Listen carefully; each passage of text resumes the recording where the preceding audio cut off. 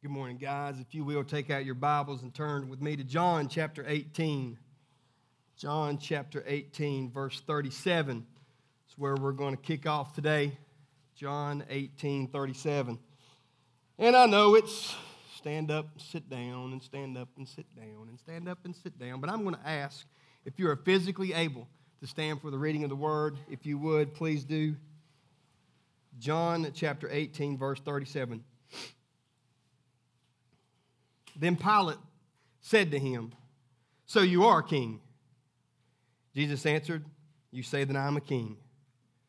For this purpose I was born." Let's let that sink in for a second. For this purpose I was born. And for this purpose I have come into the world, to bear witness to the truth. Everyone who is of the truth listens to my voice. Let's pray together. Father, I pray this morning, your kingdom come. Your kingdom come. I ask, God, that you would kick us off the throne of our hearts today. Just end our rebellion now. And take over the throne of our hearts. Be our king. Rule. Reign.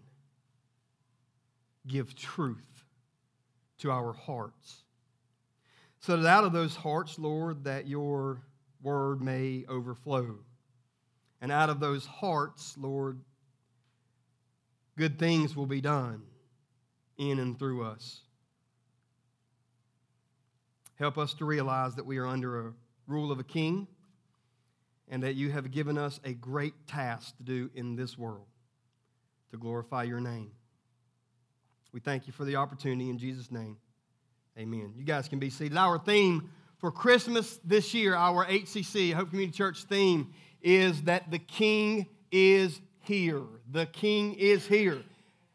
On December 22nd, we are going to celebrate that together at the Don Gibson Theater, right? December 22nd from 2 o'clock, 4 o'clock, and 6 o'clock. Last year at the Don Gibson, we had 1,400 people come to our services at the Don Gibson. We're hoping to exceed that this year so that people can hear the great and wonderful news that the King is here. Each of those words in our theme has meaning. When we say the, what we mean is there is only one, right? There is only one. Jesus says that I am the way, the truth, the life. No one comes to the Father except through me. There is only one God in this universe. There is only one sovereign Lord who rules over everything. His name is Jesus. The King is here. When we say king, what we mean by that, we are indicating that Jesus' rightful status as king and ruler and sovereign over all things, all people, everywhere, all universes, all galaxies. He is the King of all. Jesus says, even in this chapter or this verse that we read today in chapter 18, that this was his purpose for coming, was to be the king. And to establish that throne in our hearts forever. When we say that Jesus is the King and the King is here, we have to define what is. I feel a little bit like Bill Clinton right now. Some of you guys remember that? Defining what is.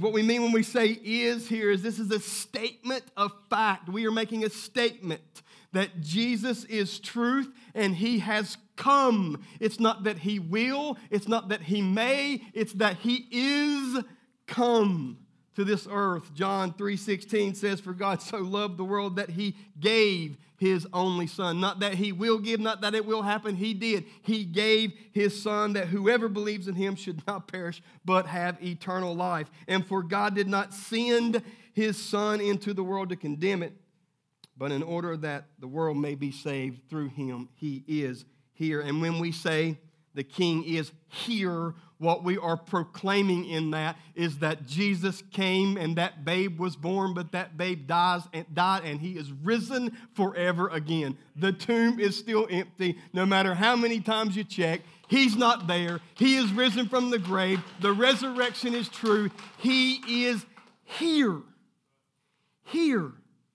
And we can't wait to celebrate that at Christmas. When we say that the King is here, a guy named Luke, who wrote about the birth of Jesus in one volume in his gospel called the Luke, he wrote a sequel to it. And the first line in his sequel in a book called Acts, he says, "In my first book, I wrote all that Jesus began to do and teach. But if Jesus would have died, he wouldn't have wrote began to do and teach. Jesus rose, so that means that Jesus is still doing and Jesus is still teaching today.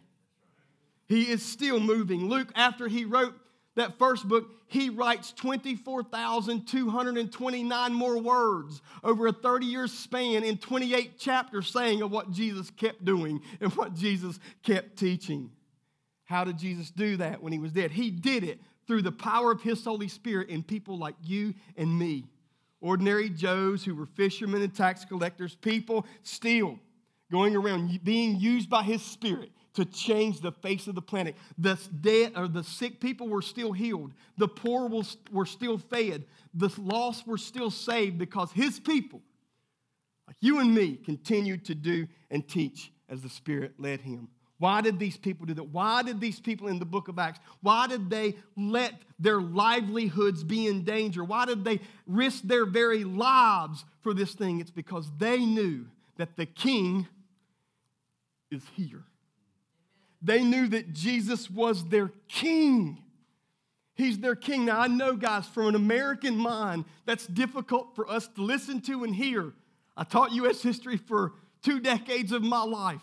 I taught you to hate kings, to despise monarchies. In the American mind, we are taught that we should not like power being in the hands of a few, and heaven forbid that power would get in the hands of one person. We fought against that to create this great country called America.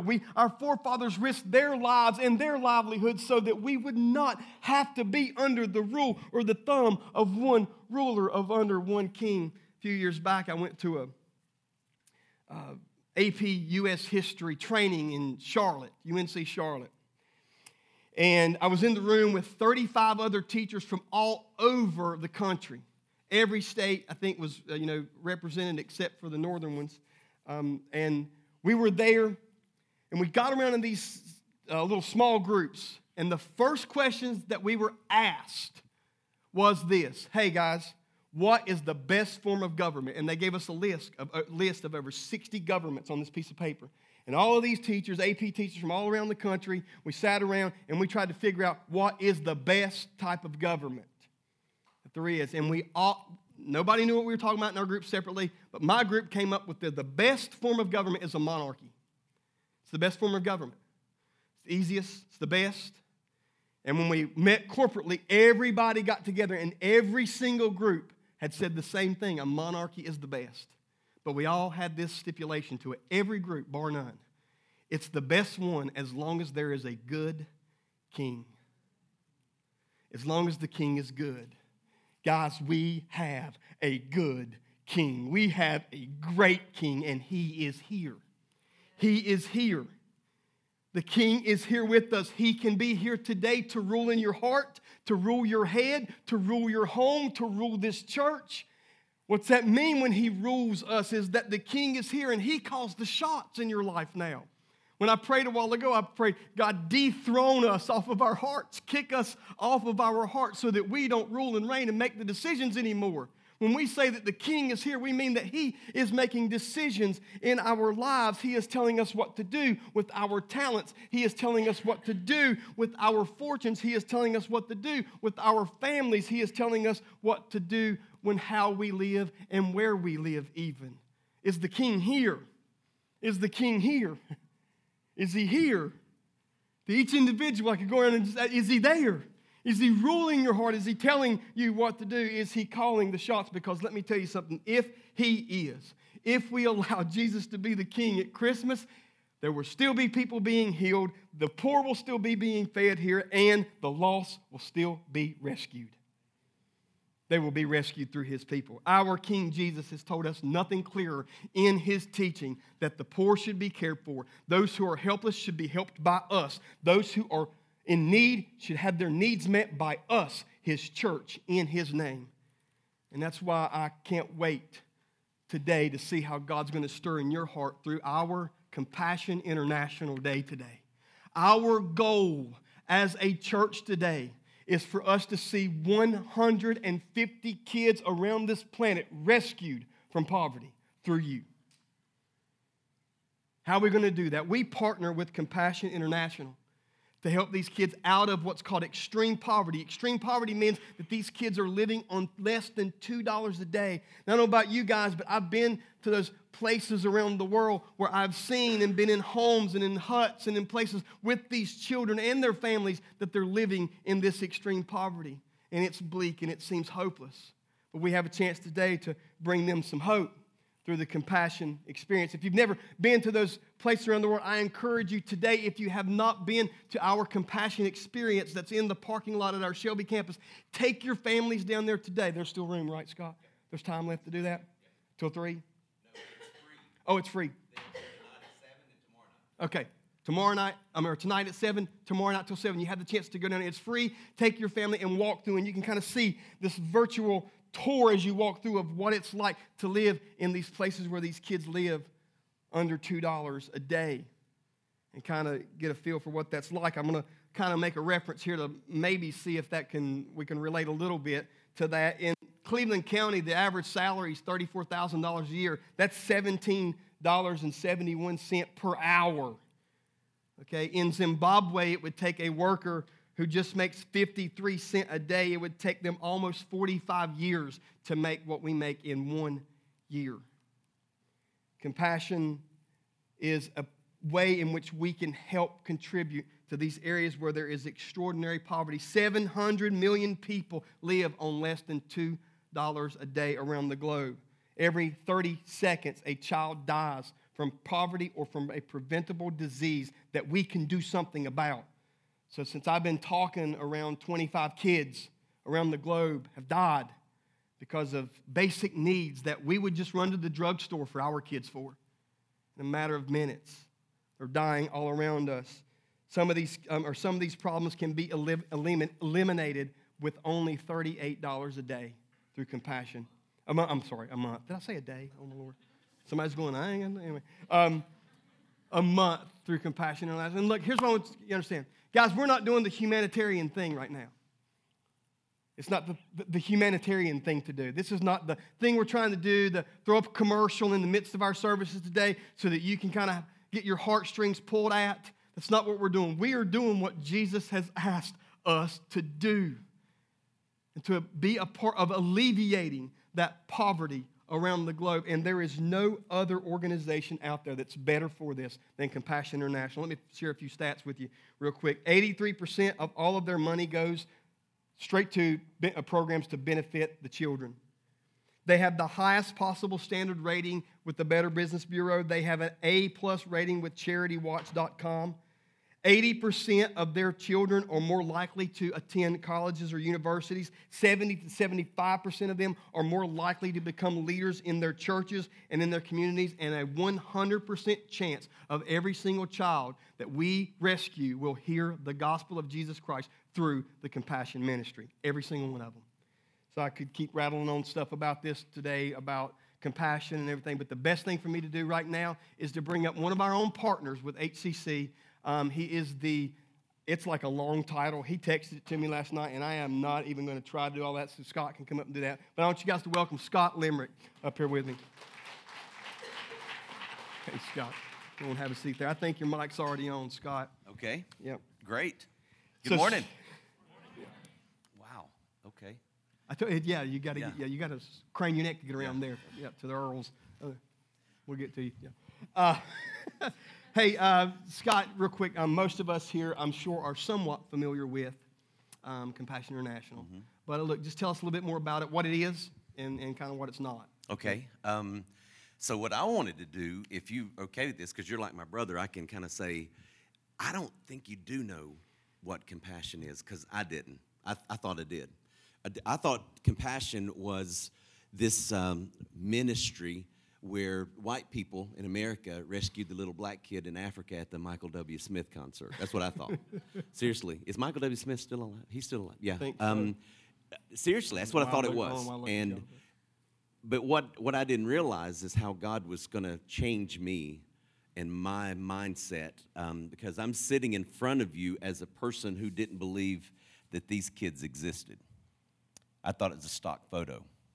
I'll tell you a little bit about my story, and you'll see where that skepticism comes from. But and that's okay, because probably until Billy Graham, maybe, the greatest evangelist who ever lived was also a skeptic, a guy named Saul. And God kind of wrecked his heart, as you know. And if you're a skeptic in the room about Jesus, I want you to know I'm your best friend, because I've got a brother who is still not following Jesus, but is a big-time skeptic, and I tell him all the time, dude, if you would just surrender, God's going to just use you, because your story would resonate with so many people. People that are skeptics, when they finally get it, it's kind of hard to talk them out of what they believe then, and so that's what God was doing with me. So here's what compassion is. Compassion is not a feeding ministry, not saying that feeding people is wrong, but if I feed you every Thursday night, and another ministry feeds you on Friday night, and your grandma or someone else feeds you on Sunday after church, pretty soon you become enabled, and there's no need to get up out of the poverty you're in, and you just let people keep helping you. Does that make sense? So we're not that. We believe, and just so you won't think I'm some calloused, mean person, we believe feeding ministries are great in times of emergency or catastrophe, but not long-term. We really don't think that changes people long-term. Compassion, over a 60 to 70-year period, began with a vision of a chaplain at the end of the Korean conflict, and the orphans from the Korean War that were just living on the streets. They were fatherless and motherless and extremely poor, and they were just dying. He literally, a guy named Everett Swanson, was, as the war was ending, was walking in the streets of Seoul, South Korea, and the people, the church leaders there, were saying, what are you going to do about this poverty that you're going to leave here now? And he said, what are you talking about? And this is a true story. And these kids were laying in the street, and the soldiers and the sanitation crews would every morning go and kind of poke the kids. And if they didn't roll over and they were dead, they scooped them up with a shovel and threw them in a truck.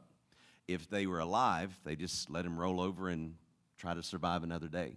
And that's how it started. It literally started that way. And so this guy came home. He said, there's got to be a way to attack this, because, and again, this is going to sound so mean. I'm from the hood, seriously. Like, we were the only white people on the street, and we had a saying we keep it 100. That's kind of the way I do, so forgive me. I don't mean to step on toes, because my feet are just broken from people stepping on my toes. But the truth is, I hate to say it like this, but the truth is, so many times when you're talking about helping people through orphanages, those things are fronts. It's like Haiti. If you pour money into some kind of help in Haiti, so much of that never gets to the cause. And he didn't want to do it that way. And he realized that throwing money at poverty doesn't fix it. Have you found that out yet? You know what it does? If your kids keep coming to you for money, pretty soon they're 39 years old. They're saying, Dad, I need, what do you got? Can you help a brother or what? Like, my daughter's 25, and she sends us a list of things she wants for Christmas. I said, Dad, you're 25 years old. You're a grown woman with a husband and a job. Hello? But which two would you really want from that list? You know how dads are with their daughters. But we believe Compassion found out after years of trying this and trying that, and we measure outcomes religiously. It's the only thing we do like that, but we measure outcomes, and we found out that poverty is not just physical. As a matter of fact, the physical side to poverty is the smallest side to it. So look, I've come from extreme poverty in America myself, so I've not had money, and then I was blessed to be do well in business to where I've had money, and frankly, I'd rather have it. I'd rather have money. But what I found out is there's just a small percentage of poverty that is physical. You got to eat. You need some clothing. You need a roof over your head. You do need that, and it does help to have some money. But what Compassion found out, and if I could put it up on the screen, I would do that, but I didn't want to bore you to tears. Like it feels like those of you that go to Gardner-Webb, or if you're in Burns, it feels kind of like a classroom here. So, and I'm a teacher, so I really want to put it up there. But if I could put it up there, we would put physical as a part of poverty, right? There is a physical aspect of poverty. But if you are in extreme poverty, where kids are living on $2 or less a day, that tends to be a generational poverty. It tends to be something that's been going on. Your mom's that way. If she's in the home, your dad's usually not in the home. Your grandparents are that way, and your great-grandparents are that way. So there's an emotional side to it. And I tell people all the time,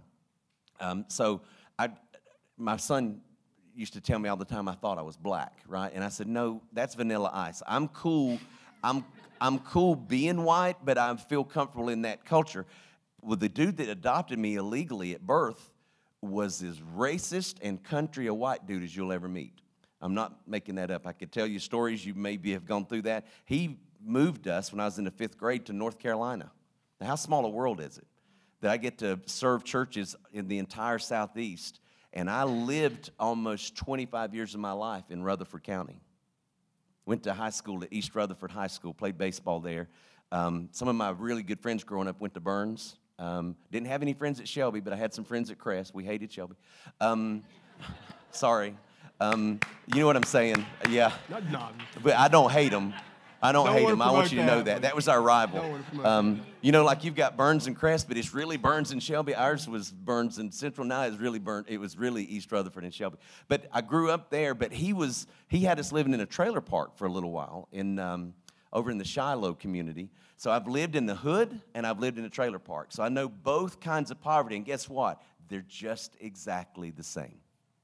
The skin color's different. It's the same thing. So it's not a white or black thing, it's a poverty thing. And there's an emotional side to it. If your father left when you were little and there's no dad in the home, you leave when you're 13, right? So there's an emotional side to it. There's also an educational side to it. Those of you that may be educators here, kids that live in Cleveland and Rutherford County and maybe, what's next, Burke County, what's close?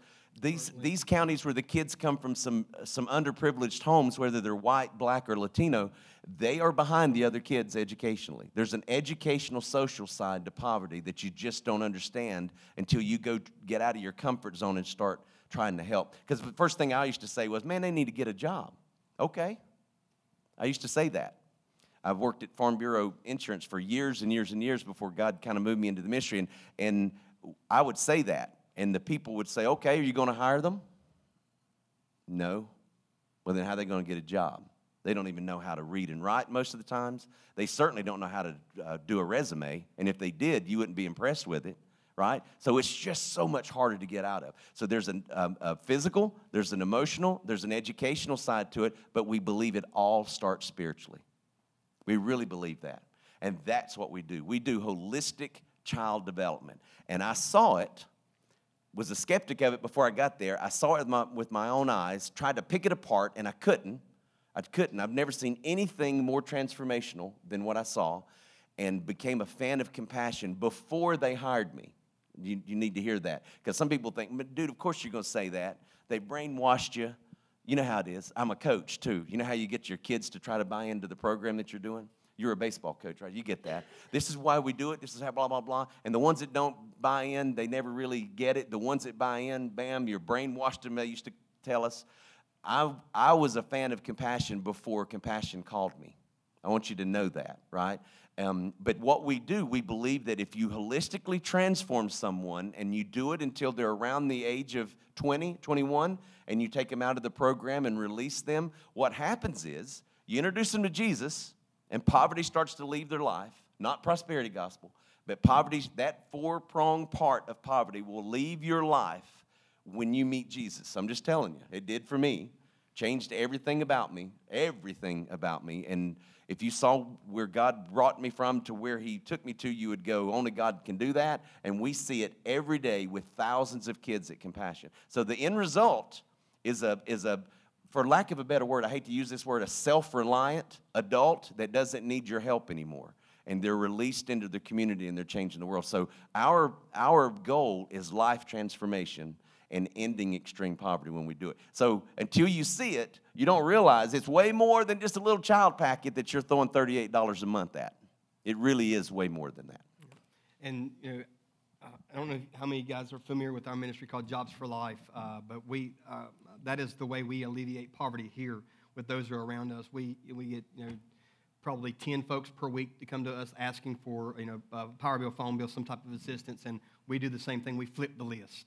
And, we take that approach, hey, yes, we're here to help you because Jesus asked us to do that. But, hey, how about if we take this approach and, begin with those spiritual pieces? Hey, Jesus created you. He created you to work. How is that? And, man, it is a complete transformation instead of just giving them something that is going to, maybe sustain them for a day or so. We were able this week to go into Red Bridges Barbecue. We've partnered with those guys, and Natalie and Debbie have asked us to come in and just start teaching their employees the values of work. We start with those spiritual pieces and start to bring it in. And just, for the last 2 weeks, just you've seen, just lives changing in front of us with those employees. It's extraordinary when you take this approach to the alleviation of poverty instead of that more traditional approach. And Compassion certainly does that. That's why we partner with them. The principles, the beliefs are the same that are there. Hey, Scott, you told me, I sent Scott a text yesterday and said, hey, man, you're praying for you guys, praying for Compassion, praying for these kids to be rescued. And Scott sent me back a text, said, man, I'm praying for that too. He said, I'm praying for us to be rescued as well, meaning us. And I asked him last night, I said, hey, man, can you just explain that a little bit? So if you would, explain that a little bit. So my mom, a little of my story, my mom had a woman at the well story. She's a hero of mine. And some people in her family get mad at me when I share some of this story, but when I was conceived, I'm one of 5 kids, and we have different dads. You ever heard of that story before? Yeah.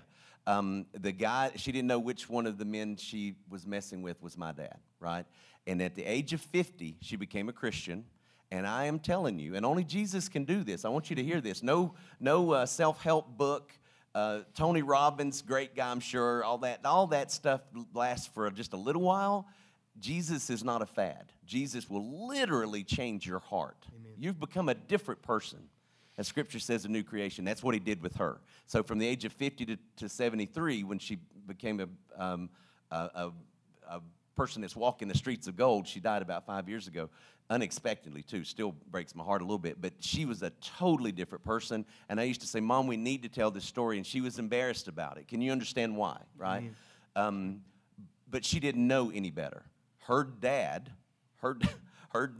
was a piece of work, my grandfather, who I never met. And you know why I never met him? Because before I was even born, when my mom was like 6 years old, he was messing around with a bunch of women, and one of the women he was messing with got mad at him. I hate to laugh.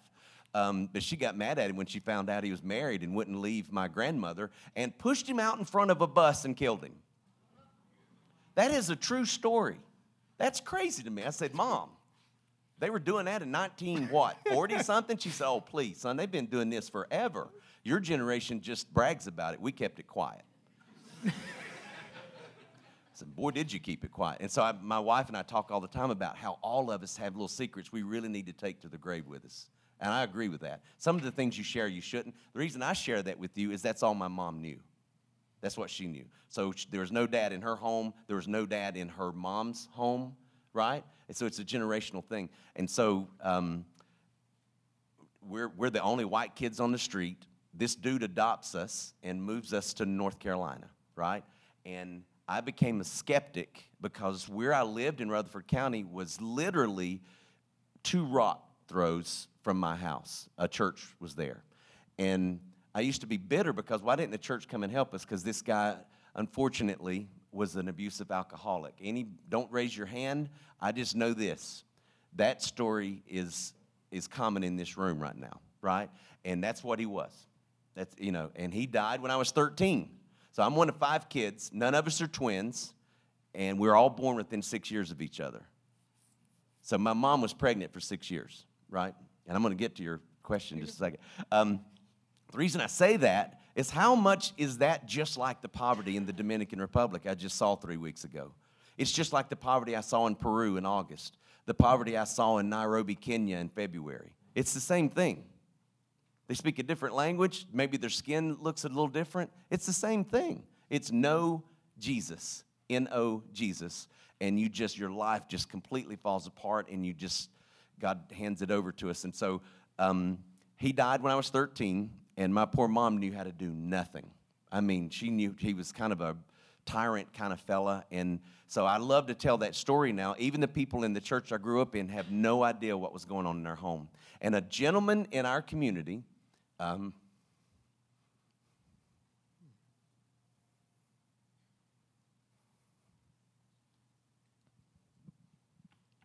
who was an angel to our family, had 5 kids of his own. A gentleman named Doyle Medford. Some of you may know him. He worked at, what were the 2 big plants back in the PPG? Remember that? Is that still operating in Shelby? He worked there. When my father died, my adopted father died, I was 13 down to the age of 7. He had 5 kids of his own, and my mom had 5 kids, and I'm not making this up. That man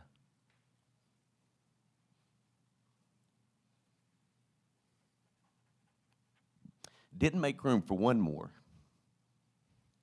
He made room for 5 more. Now, how in the world, to this day, I don't know how we got 10 kids and 3 adults in that station wagon of his, and bless God, none of us wore seatbelts, right? Y'all remember that, right? My mom could beat you to death and drive with that hand, and she could. Y'all ever been beat like that, right? But Doyle was just the kindest man, and I don't want this to be heavy, because I want you to hear what God's done, because I know He's done this for you too, and He's getting you ready to be a rescuer, because that's what He was getting me ready to do, and He used this man to teach me that. As I had 2 sisters, 2 beautiful sisters that were abused by the other men that were trying to be fathers in my house. Didn't know it till I got older. But I asked them about Doyle. I said, did Doyle ever do some of that stuff? Because, I hadn't always been a Christian, and this is weird, some of the men will get this. You know how ladies cry for no reason, and now I'm doing it? Men like to fight for no reason. I still like to fight. It's crazy. I still beat up a punching bag and all that. And I was like, if I could find the dudes that mess with my sisters, I would lay hands on them and pray. You men understand what I mean, right? Because men made us bigger and stronger, not to hoard that over, but to protect and to provide. And Doyle was doing that. And so I was almost scared. And I asked both of my sisters, I said, did Doyle do that to you guys? They said, absolutely not. He was like Jesus to us.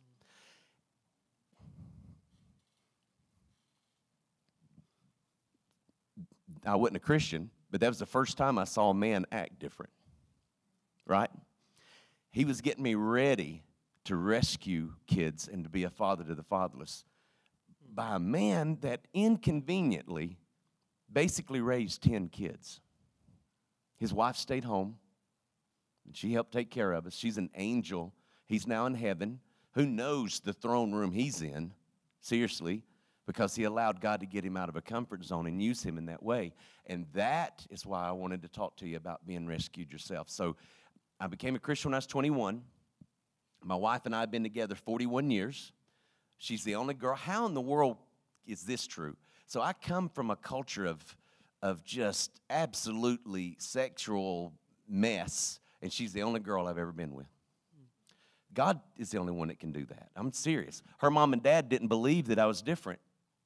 They really didn't. I didn't become a Christian until 4.5 years in. We'd been dating for 4.5 years. Her mom and dad offered her a new car the night before we got married. Seriously, they didn't think that I'd changed. And I don't blame them. They weren't Christians at the time. They are now. And a lot of people have said, dude, what kind of car was it? Well, it was a Honda. It was a new Honda. And she, every now and then, she'll drive by the Honda place, and she says, that could have been me right there. And if you know my wife, she, you know how wives are. They know how to hit the buttons, right? But I became a Christian at a revival because, listen to this, because this girl was different.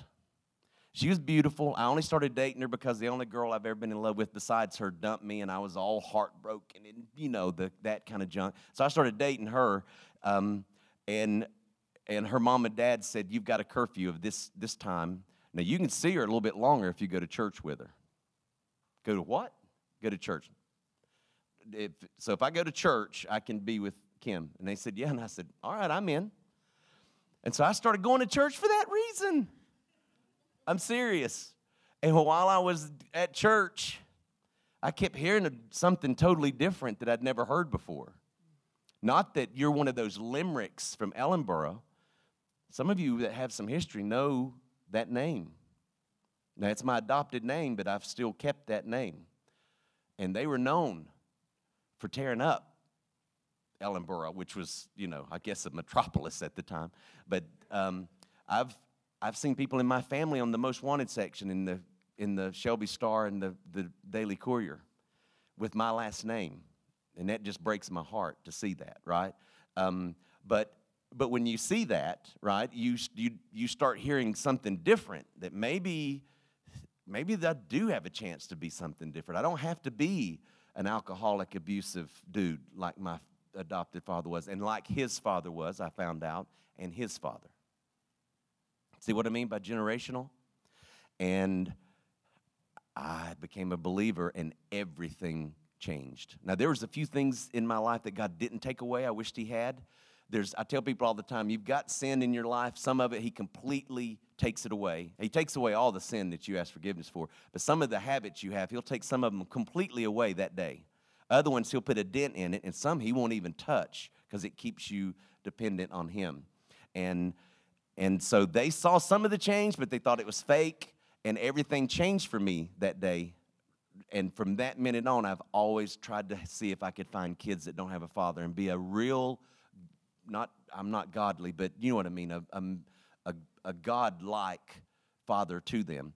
And I became a pastor about 15 years ago, and it was while I was a pastor, and I went on a mission trip that the next phase of my life changed. I had gotten on the Christian treadmill. So some of you in this room are like I was, and you're bored with your walk with God now. You know how it's really exciting at first, and then it's like, I'm going to go to church, and I'm going to check the box, and then I'm going to go and, I'm going to pray a little bit and read my Bible every now and then, can I be honest? Your life becomes boring and mundane. And without you and I knowing it, that boredom sets in, and it sets in not because God's boring. I tell people all the time, and I've got a heart for men. I do a lot of sports missions ministry and men, and I tell them all the time, if you're bored with God, it's not God. It's because you and I have quit being obedient. We've shut our eyes to what God has commanded us to do. Jeremy just read verse after verse where God said, do this, do this, do this, and we don't. And so one of my favorite parts about what I get to do with Compassion, it's not the 150 kids that will be rescued today. And by the way, it's right at 150 already. First Worship in Shelby and our goal here today is to rescue at least 40 kids in this gathering. And looking at a room this big, and some of you, I know y'all are wealthy. So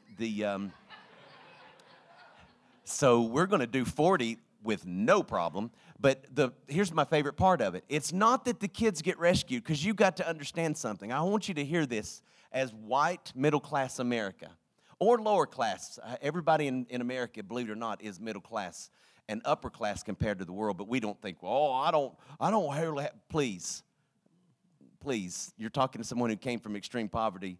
Listen, I've lived in a house with dirt floors. I've lived in a house with no running water that had an outhouse.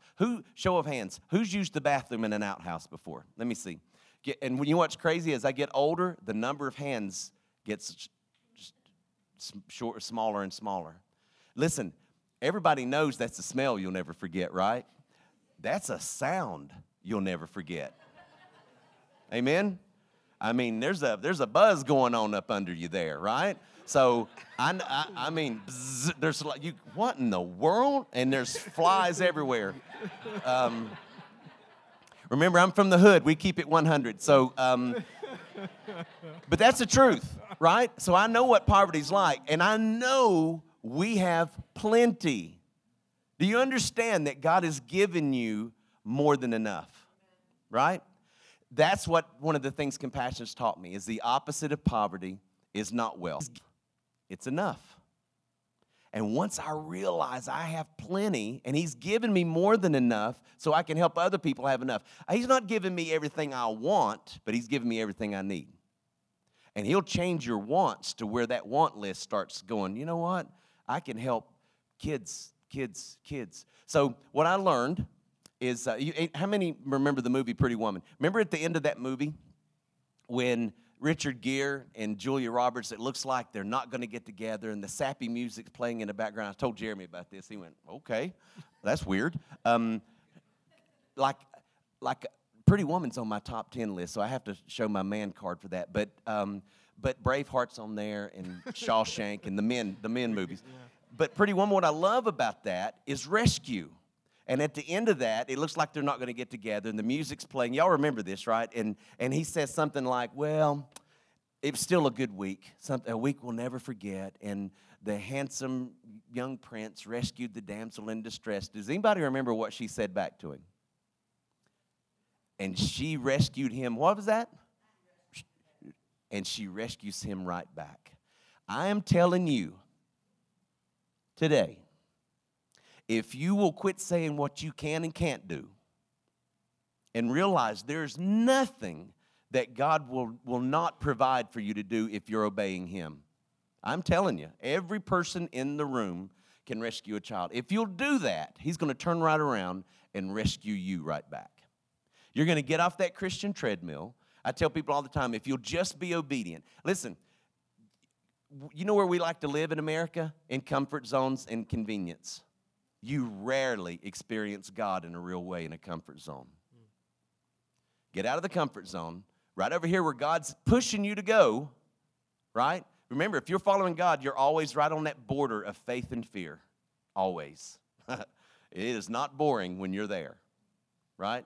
My brother, who I have so much respect for, is retired military. He served everywhere. He talked about how, as a soldier, he was in the movie Black Hawk Down. He was actually in that operation in Mogadishu. He said, you have no idea what it's like to be afraid and go do it anyway. It's not an absence of fear. Fear's there. We all do that. Courage is when you go anyway, right? And I'm asking you to do that today and let God turn right around and rescue you right back. And just so you won't think I'm just, mouthing the words, I didn't think the kids existed. I met my first child, hugging and kissing my feet, crushed my heart because I didn't even think he existed at first. And so we came back, and my wife and I made a commitment to God for every year that God lets me stay at Compassion, we're going to add another child. Now, I don't make what Jeremy makes. I'm not rolling like that. But, but you know who is? God. This isn't about you and what you think you can do. I'm telling you, if you could just hear me, it's about what God can do. And so we made a commitment. Every year we're at Compassion, we're going to add another kid.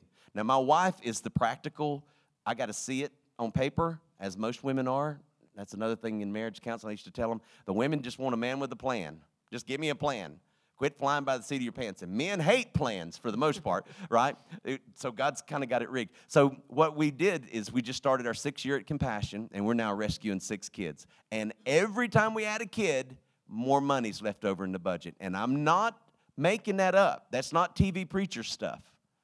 My wife will tell you what he's telling you is true. So if God leaves us at Compassion for 20 years, guess how many kids we're going to be rescuing? 20. So that's what I mean by being rescued right back. Scott's hoping for retirement soon. Yeah. Hey, one thing I want you guys to know, too, is when you're rescuing a kid, we're rescuing kids from a whole lot more than just poverty. And Scott said something to me this week that has just stuck with me. I don't even think I've talked to you about that. But this morning it hit even closer to home. Scott was telling me that his wife's Kim, that the last few kids that they have rescued, they've looked for the cutest little girl that they could find to rescue 2 times. And the reason, and from particular countries, because they are being targeted for sex trafficking. And I woke up this morning, my bed, and my little 6-year-old, or 7-year-old now, Desi's beside of me, and just warm as she can be in her bed, safe as she can be there with me and Ashley. And I thought if somebody come in here to try to get her, there's nothing I wouldn't do. There's nothing I wouldn't do to prevent that from happening, or if somebody grabs her to rescue her out of that. And I thought, you know what, that's what we have an opportunity to do today. So I come in here this morning, the first thing I do for my family and Ashley is I find the cutest little girl I could find. And her little name's Moore. And I can't wait to see what God's going to do with that. But when you're rescuing these children, guys, that $38 is going to mean so much more for them than just helping them get some food or some clothing or some shelter or some education. It's going to help them in a number of ways to get them out of high-risk areas. So, today what we're asking you to do is just make room for one more, if you can. Just make room for one more.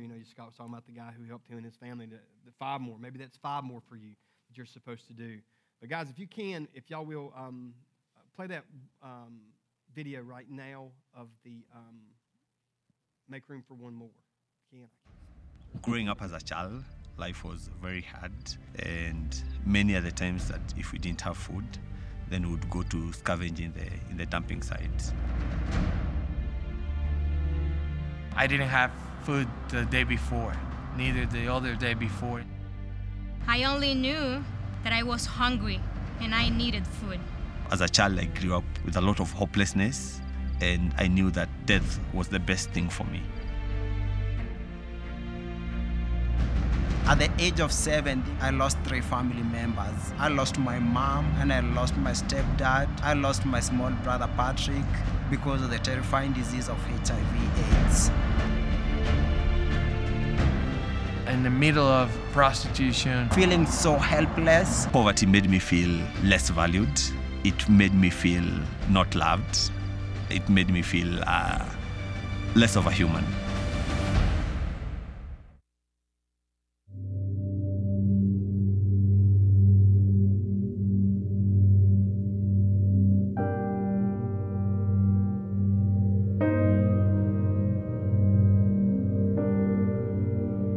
Because it's so hard when you have not eaten dinner and knowing you'll not have lunch and you're not assured for dinner the following day. It's just feeling very helpless, like things are not gonna be better. I lost 4 of my siblings due to preventable diseases. 3 of them died before the age of 5. My sister, we were sleeping with her in the same bed, and she had died.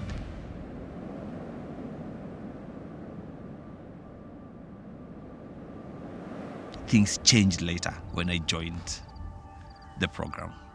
When I started attending the Compassion Project, I was learning about the Bible, but the most important thing for me was that I was receiving food. I got an opportunity to go to school with a pair of school uniform, with a pair of shoes. My mother heard about a church that worked with children. They're taking care about me, tutors, a pastor, a compassion director. Words are very powerful. My life was changed because someone told me, I believe in you, I love you, and I know you will succeed in life.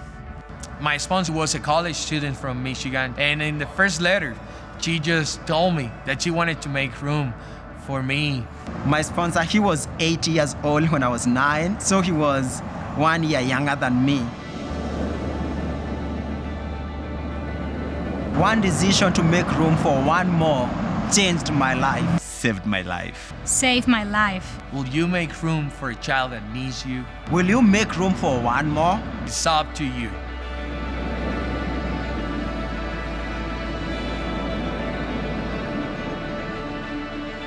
My name is Rafael. My name is David. My life was changed by a 26 years old college student. Her name is Joan. Gail and Roger. Her name is Jamie.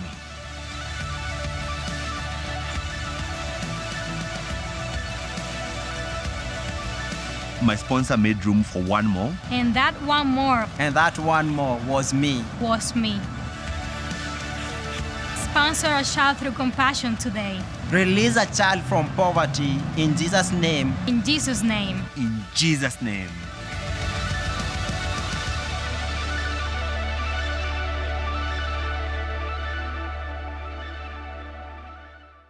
So, guys, like I said, I don't know how many of you guys have been in those situations, but I've walked those streets before. I've been in those huts before. And I can remember in Venezuela, in a real rough area up in Palo Gordo in the mountains one time, and walked into this room, and the guy's just extraordinary cancer. Some of it was external, and it was in there with his wife and his kids. And, we were singing Heaven is Here a while ago. And heaven is here, right, for us. Heaven's here.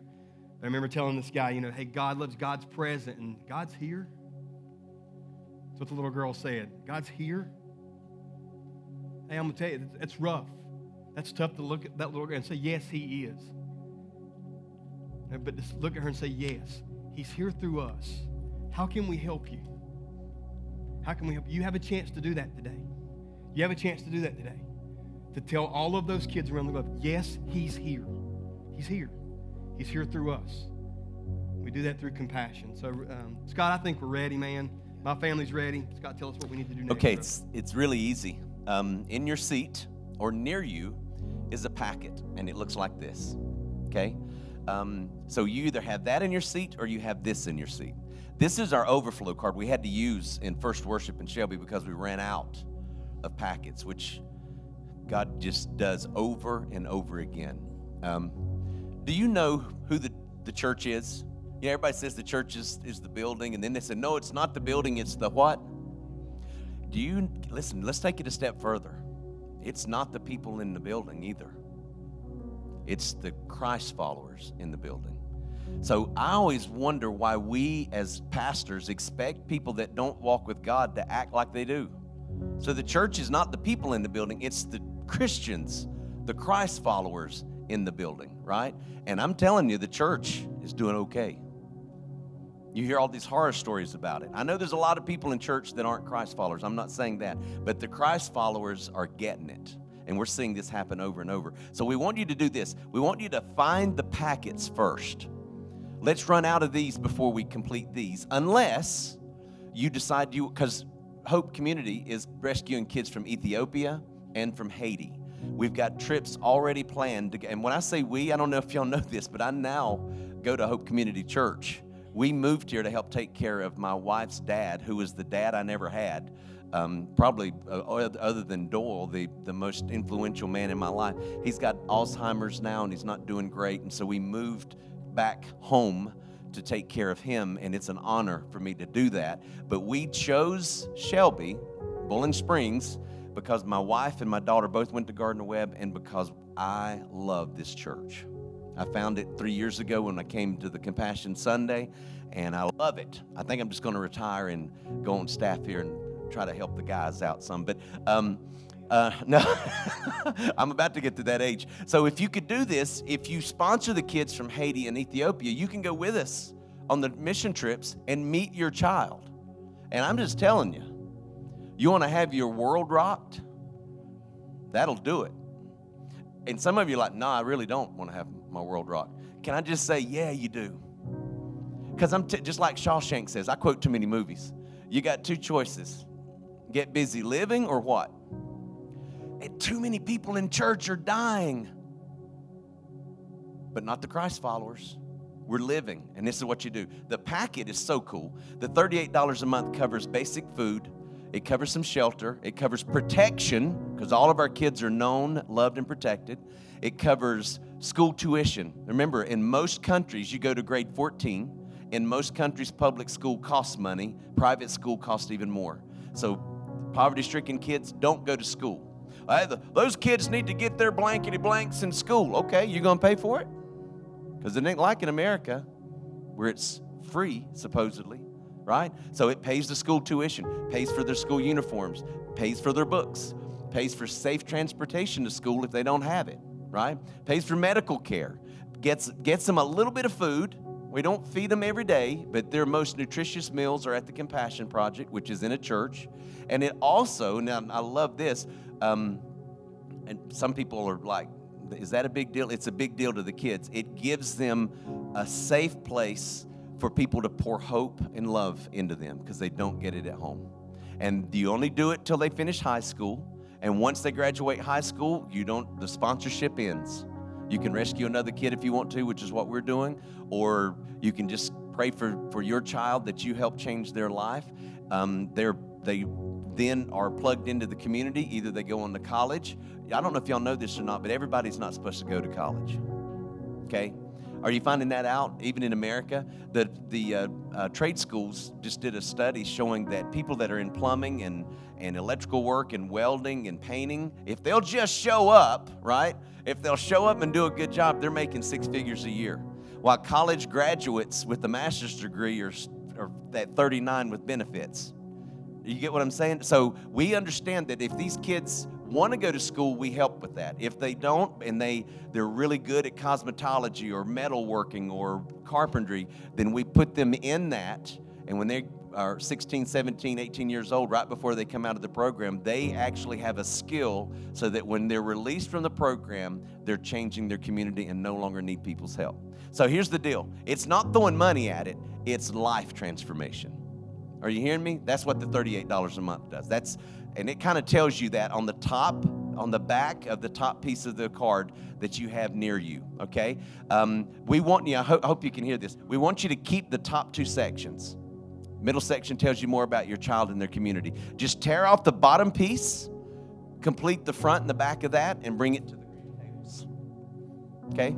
We'll be up here. Caleb and I will be up here. Jeremy, some of the compassion volunteers are going to be here. Just bring that bottom piece to the table. Some of you have a business that could sponsor 10 kids and let your business pay for it because it's completely tax deductible. Did you hear in the video? That guy's name's David, by the way, from Kenya, who said his sponsor was 8 years old and he was 9. True story. This happened at a church in Denver, North Carolina, not far from here, last year.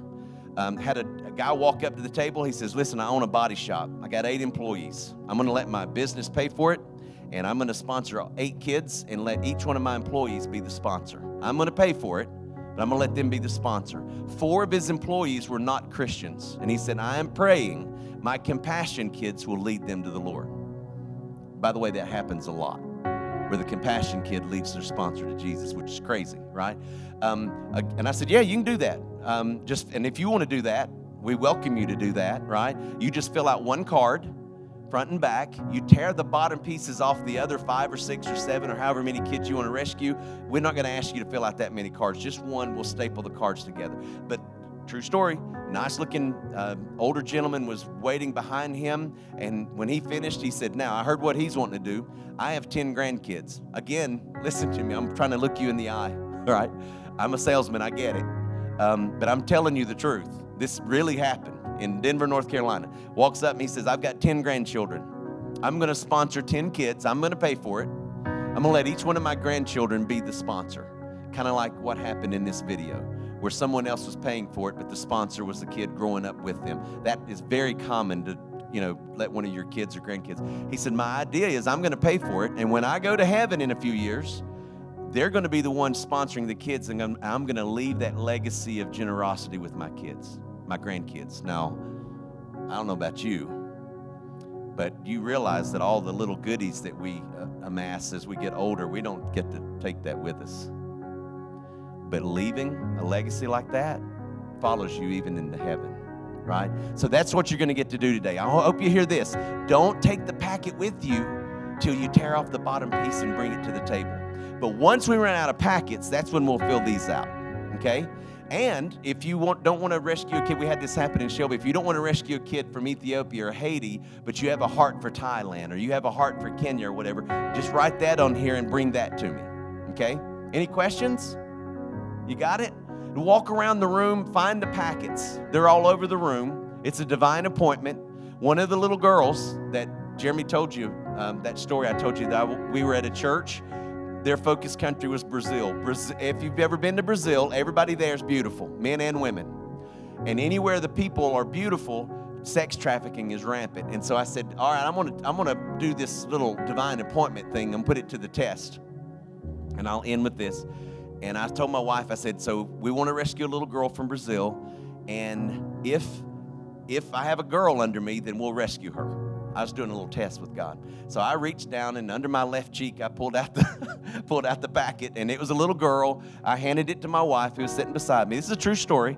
I Her name was Laura Jennifer. I handed it to Kim, and I said, well, if you'll fill that out, because then I had to go and speak like I'm doing now.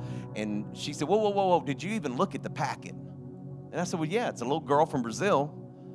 She said, did you look at her date of birth? True story. Her date of birth was the day my mom went to heaven. How crazy is that? That's what God does.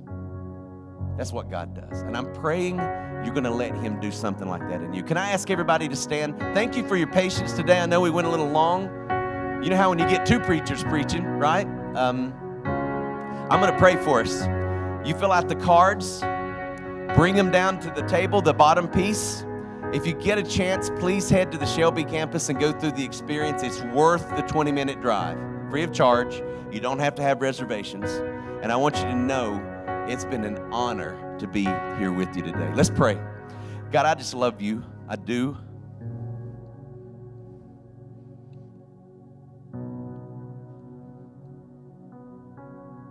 And I pray when I say stuff like that, it's evident in my life. Man, we all say we love you. And then we see needs when we walk out of church and we don't do a thing about it. So do we really love you? You prompt us to pay for the groceries, and the young couple at the grocery store in front of us or behind us, I'll let somebody else do that one of these days. God, one of these days never comes. Today is the day for us to be the church. Not talk about it, not go do it, but to be the church. And it'd be so cool in about 2 weeks if 200 kids in Ethiopia and Haiti found out that some people in Lawndale and Shelby and Kings Mountain and thousands of miles away, they found out they had a rescuer that cared about them enough to make room for one more. I pray we'll do that today, Lord, and that you will rescue us right back. And God, I pray this. I thank you for teaching me that maybe what it's about is me living more simply so others can simply live. Thank you for those lessons. In your name I pray. Amen.